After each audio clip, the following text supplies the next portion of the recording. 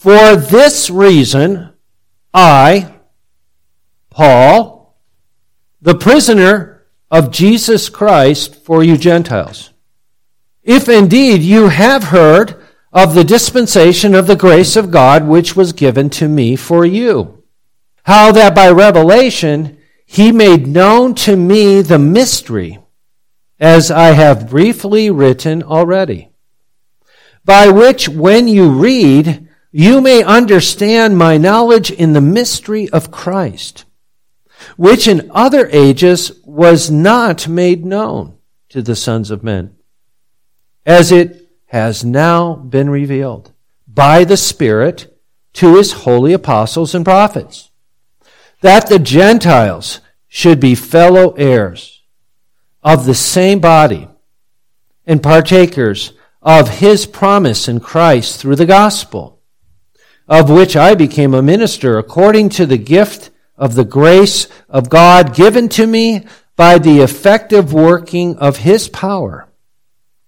To me, who am least or less than the least of all the saints, this grace was given, that I should preach among the Gentiles the unsearchable riches of Christ, and to make all see what is the fellowship of the mystery, which from the beginning of the ages has been hidden in God, who created all things through Jesus Christ, to the intent that now the manifold wisdom of God might be made known by the church to the principalities and powers in the heavenly places, according to the eternal purpose which he accomplished in Christ Jesus our Lord, in whom we have boldness and access with confidence through him, through faith in him. Therefore, I ask that you do not lose heart at my tribulations for you, which is your glory. The grass withers, the flower falls, but God's word abides forever. Amen? Thanks be to God. All right, well, let's go ahead. We need the blessing of God as we consider our text, and so let's pray. Father in heaven, again, we thank you that you have granted unto us through Jesus Christ boldness to come to you. And Father, we want to understand this portion of your holy word, that you, through the Spirit, guided Paul to write. And so we ask, O Lord, for the eyes to be able to be enlightened, to open our eyes, that we may see Jesus as he is proclaimed here, and your grace as it is proclaimed here. We pray, O Lord, that you would open not only our eyes but our hearts, that we would not walk away from here and forget what we hear. But we pray, O Lord, that it would be effectively planted, effectively fruitful. We desire for you to be glorified through the work of the Spirit in applying this. So open our hearts, O Lord. Plant that seed deep in our hearts. That on Monday morning when we rise, we remember that you have captured our hearts. We ask, O Lord, that you would also enable us to live it, to put it into practice. That others around us who know you not, who are facing a Christless eternity, that you may have mercy on their souls through us as your witnesses. We pray in Jesus' name. Amen. Beloved in the Lord Jesus Christ, I've got a lot of material here. I've been thinking a lot about what I'm going to cover, and as I've been thinking about it, I'm going, we're going to have a part 2 on this. I'm going to leave a lot of what I wanted to say this morning for next week. But I want to focus in on that first verse there. I think it's important. For this reason I, Paul, the prisoner of Christ Jesus, for you Gentiles. So I want to focus on that. So I want to begin with the question, as I always do, have you ever considered yourself captured or a captive? Have you? Weird question, right? What are you talking about, Pastor? Have you ever considered yourself to be a captive? Were you born a captive? Born in Adam? Who captured you? The devil. What does the Scripture say? We were in the kingdom of darkness. The world lies under his reign. In his prison house, captive. All mankind are captive to Satan. Furthermore, are they captive? Were you captive to your own desires in flesh? Doing what you want to do. It's all about me. But yet Paul says that's bondage. I should be asking, what kind of captive were you, or are you? Actually, are you right now? Oh, I'm free. I can do what I want when I want to do it. Oh, really? Walking within your prison. According to the Word of God, we are enemies of God in Adam. Under the domain, the adversary of our Lord Jesus Christ, that is Satan, and it says taking captive to his will. That's a hard thing to hear, isn't it? What do you mean? I'm not I'm not a prisoner. Oh, yes, you are. In Adam. Was Saul of Tarsus a prisoner of Satan? No, wait a second. Saul, the writer here, when he was the Pharisee of Pharisees, he was the guy that everybody looked to for the Bible knowledge. He was the one who had zeal for God. And I'm going to stamp out this heresy. I'm going to kill those Christians because they are teaching contrary to what I understand the Bible to teach. He said, I exceeded all my contemporaries in zeal for God. Well, was he a captive of error? Notice what he says in our text just a little farther down as he describes himself. To me, who am less than the least of all the saints. How's that for a self-evaluation? Are you less than the least of the saints? Paul says he was. And he goes on in another place say, I persecuted the church. The bride of Christ, I attacked the most precious thing that Jesus Christ has, and that is his church. I was killing his people. And Jesus Christ confronted me on the road, and what did he say? Saul, Saul, you're persecuting my people. Did he say that? Did Jesus say that to Saul? No, he didn't. What did he say?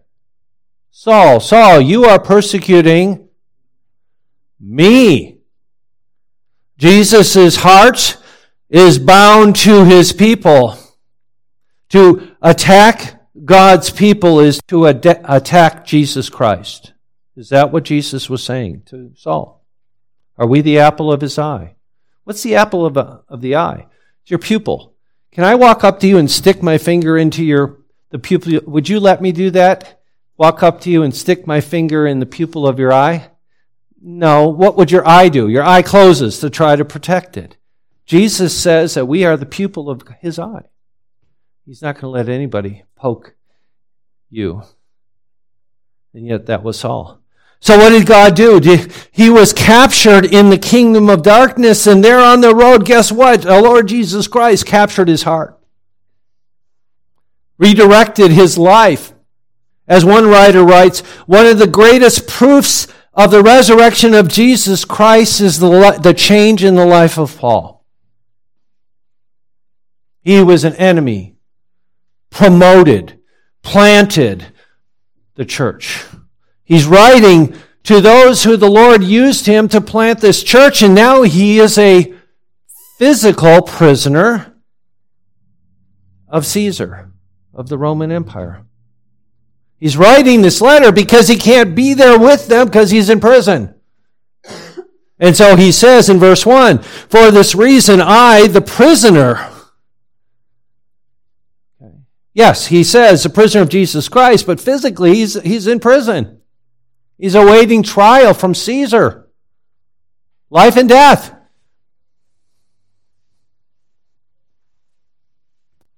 But more important to him, what does he say? I'm the prisoner of Jesus Christ. And for him, that was a badge of honor.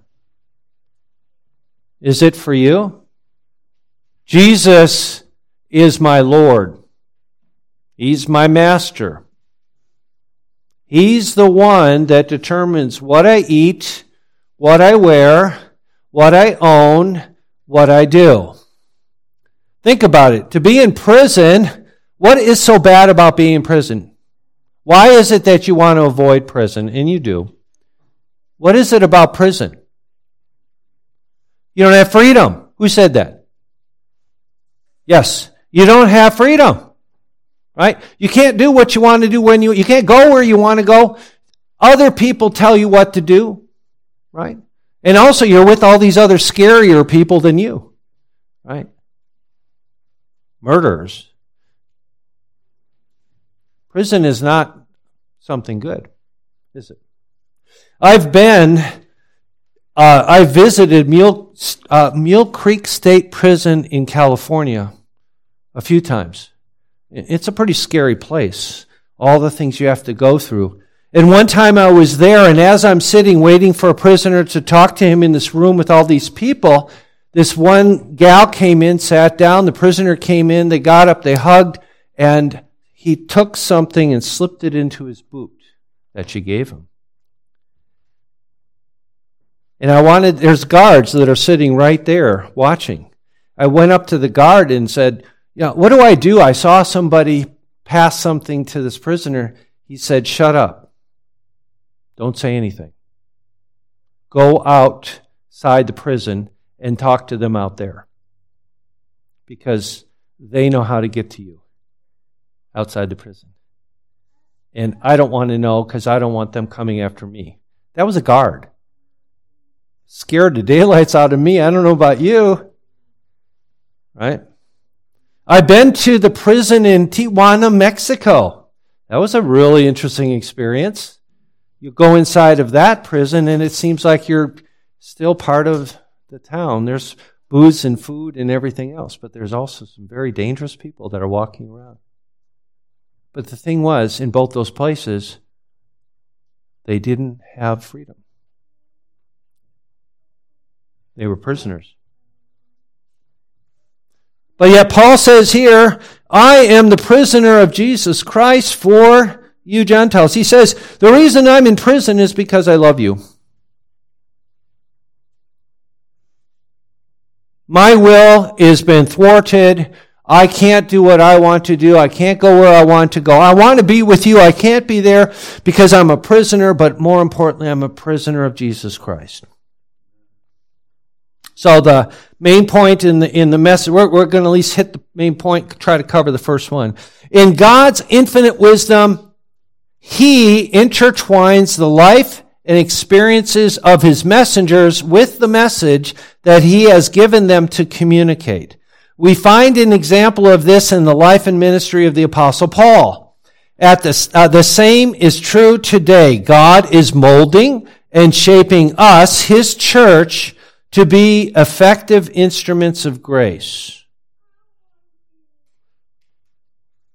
Here's the questions. Does your heart belong to Him? Jesus captured the heart of Saul. Do you trust Him? Jesus said to Paul, get up and go walking. You're blind. Go to Damascus and wait.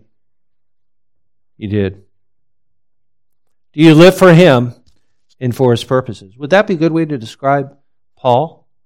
He lived for Christ, what Christ had called him to do, including the purpose of sitting in jail, being a prisoner, facing death many times. What about you? So again, this letter, what have we said? This is a letter of, anybody remember what this is a letter of? Say it. Go ahead. Grace. Good. Excellent. This is a letter of grace. We've been looking at the grace of God from multiple different perspectives. The grace of God to the saints and faithful in Christ Jesus. That is the church.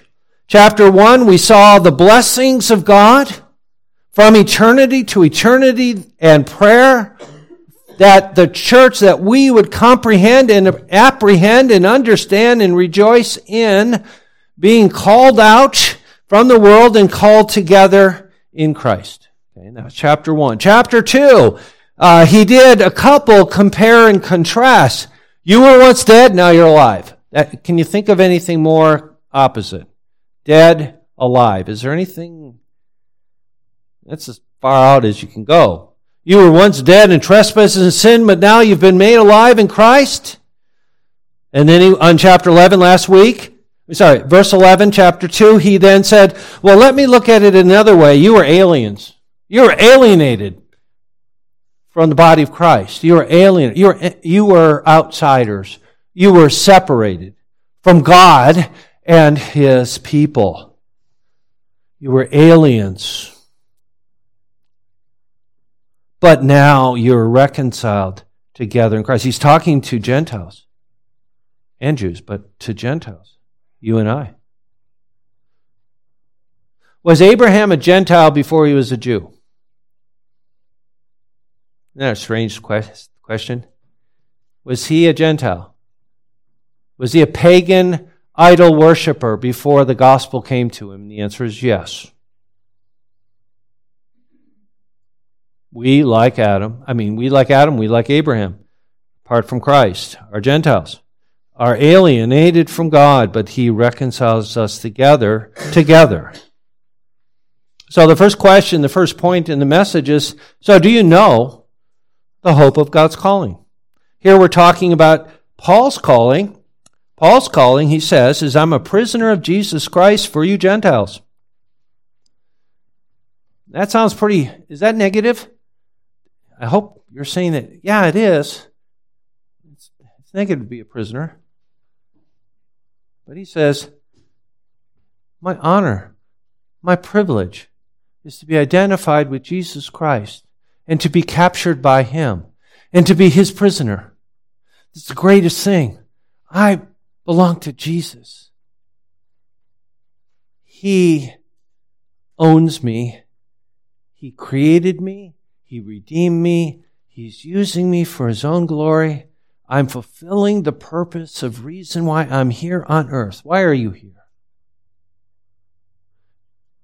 What does the world say?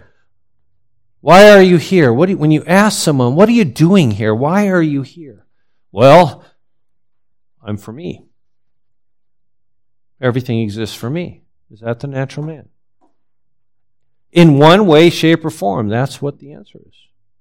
Everything exists for me. The purpose of my existence is me. What does Paul say? Purpose of your existence is God. He holds you together. He created you. He maintains you. He has a purpose for you. And that purpose is for your good and His glory. But he says it a negative thing viewed positively. And this isn't the only place where he talks about that. What does he say? Let's look at it again. For this reason, I, Paul, the prisoner of Christ Jesus, for you. Did Paul love these people? Is he in prison because of his love for these people? For the gospel that impact them and for them? He's writing a letter to them? Yeah. I'm a prisoner for you.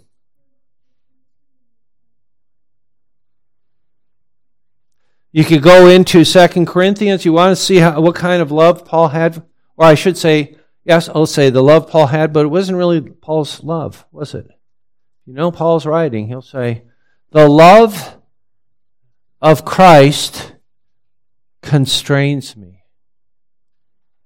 Now, he doesn't say, my love for Christ constrains me. He says, Jesus' love constrains me to do what He wants. Is that your testimony? Do you understand how important that is? It's not that I love Jesus, but that Jesus loves me and loves through me. That's what matters. So that when I love you, and you are a porcupine, and I hug you, and I walk away, and there are quills sticking in me, it's not my love, it's His love. Did Jesus hug a porcupine? Did Jesus hug you and me? Did he embrace the cross in your place? While we were yet sinners, while we were the wicked ones, he loved us and gave himself for us. So Paul, looking at his situation, says, I glory in tribulation, that Christ may be formed in me, that you may see Jesus. That's not natural, is it? That sounds kind of crazy. Oh, I really look forward to the next trial that I'm going to be going through because, bring it on. No, we naturally say no. Over here, not me, right? Paul is saying, I glory in tribulation, that Christ may be seen. Your will be done on earth as it is in heaven. Do you pray that prayer and mean it?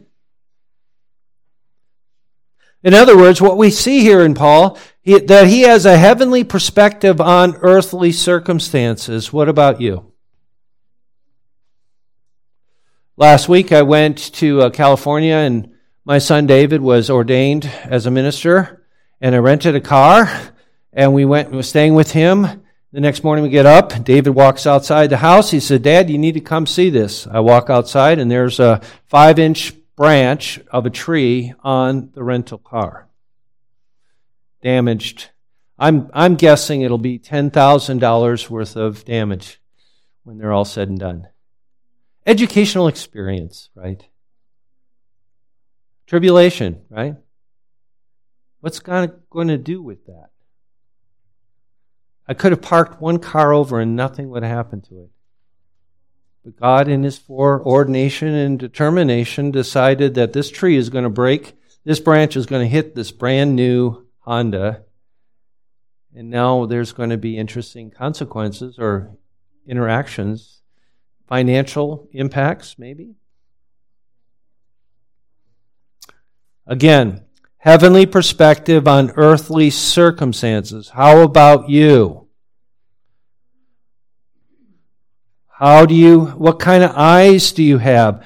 When you look at the bad thing, can you see Christ working? You hurt your leg, you're a runner. We haven't had anybody hurt their leg in this congregation, have we? On motorcycle or running or anything like that? I could show you mine, but that's okay. Yeah, things happen. Why? Because God is sovereign. We believe that, right? Why do bad things happen? Because God, I'm sorry, I wasn't watching. No.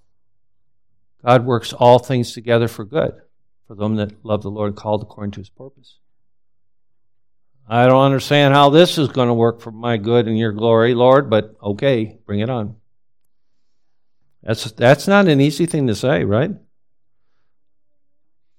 But yet Paul is saying what? I'm a prisoner of the Lord Jesus. And notice what he says, though. He's continuing the glory. Verse 2, I will jump into a little bit more. If indeed you have heard of the dispensation of the grace of God which was given to me for you. I have been called to be a manager, a steward of the mystery of Christ. That dispensation. And he goes on to say, how that by revelation He has made known to me the mystery, as I have briefly written already. Whoa, briefly written. What's he talking about? Chapters 1 and especially chapter 2. He's just been talking about it. You Gentiles were alien. Now you're reconciled. That was a mystery. That was something hidden. And now we assume it. Anybody here a Jew? Anybody ethnically a Jew in this congregation? Yeah? No? We're all Gentiles? This would have shocked people at this time in the Jewish community. The Gentiles are coming to faith in Christ, are being saved, are part of the body of Christ, are part of the covenant people of God. Wow.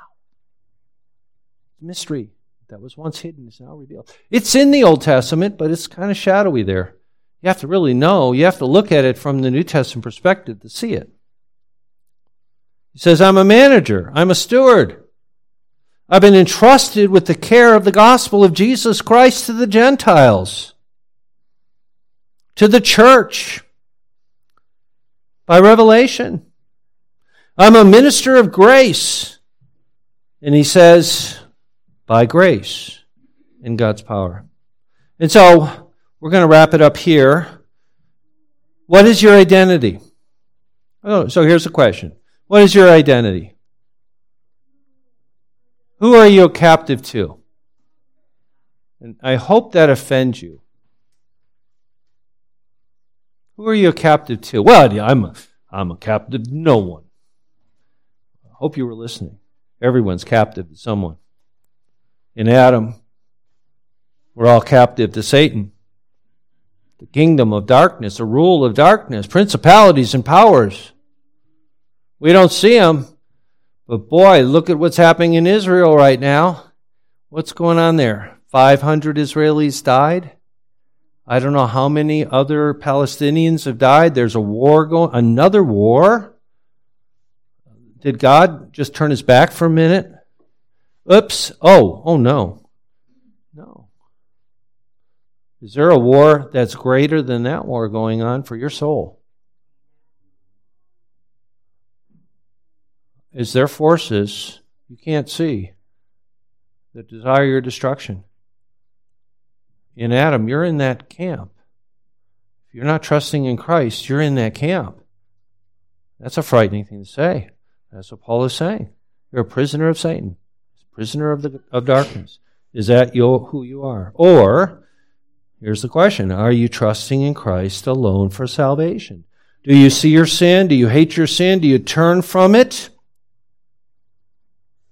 Is your identity, I belong to Jesus? That's my question. That's what the Catechism says, right? What is your only comfort in life and in death? That I belong to Jesus. That's the only comfort that works. That's the only comfort that we have. And if so, how does your life reflect that? How does it affect it? And how does it reflect it? Or another way of saying, are your eyes focused on yourself or on Christ? There's a good way to summarize this. Where are your eyes? Is it on Christ or the world, the flesh, or the devil? That's the choice. Let us pray.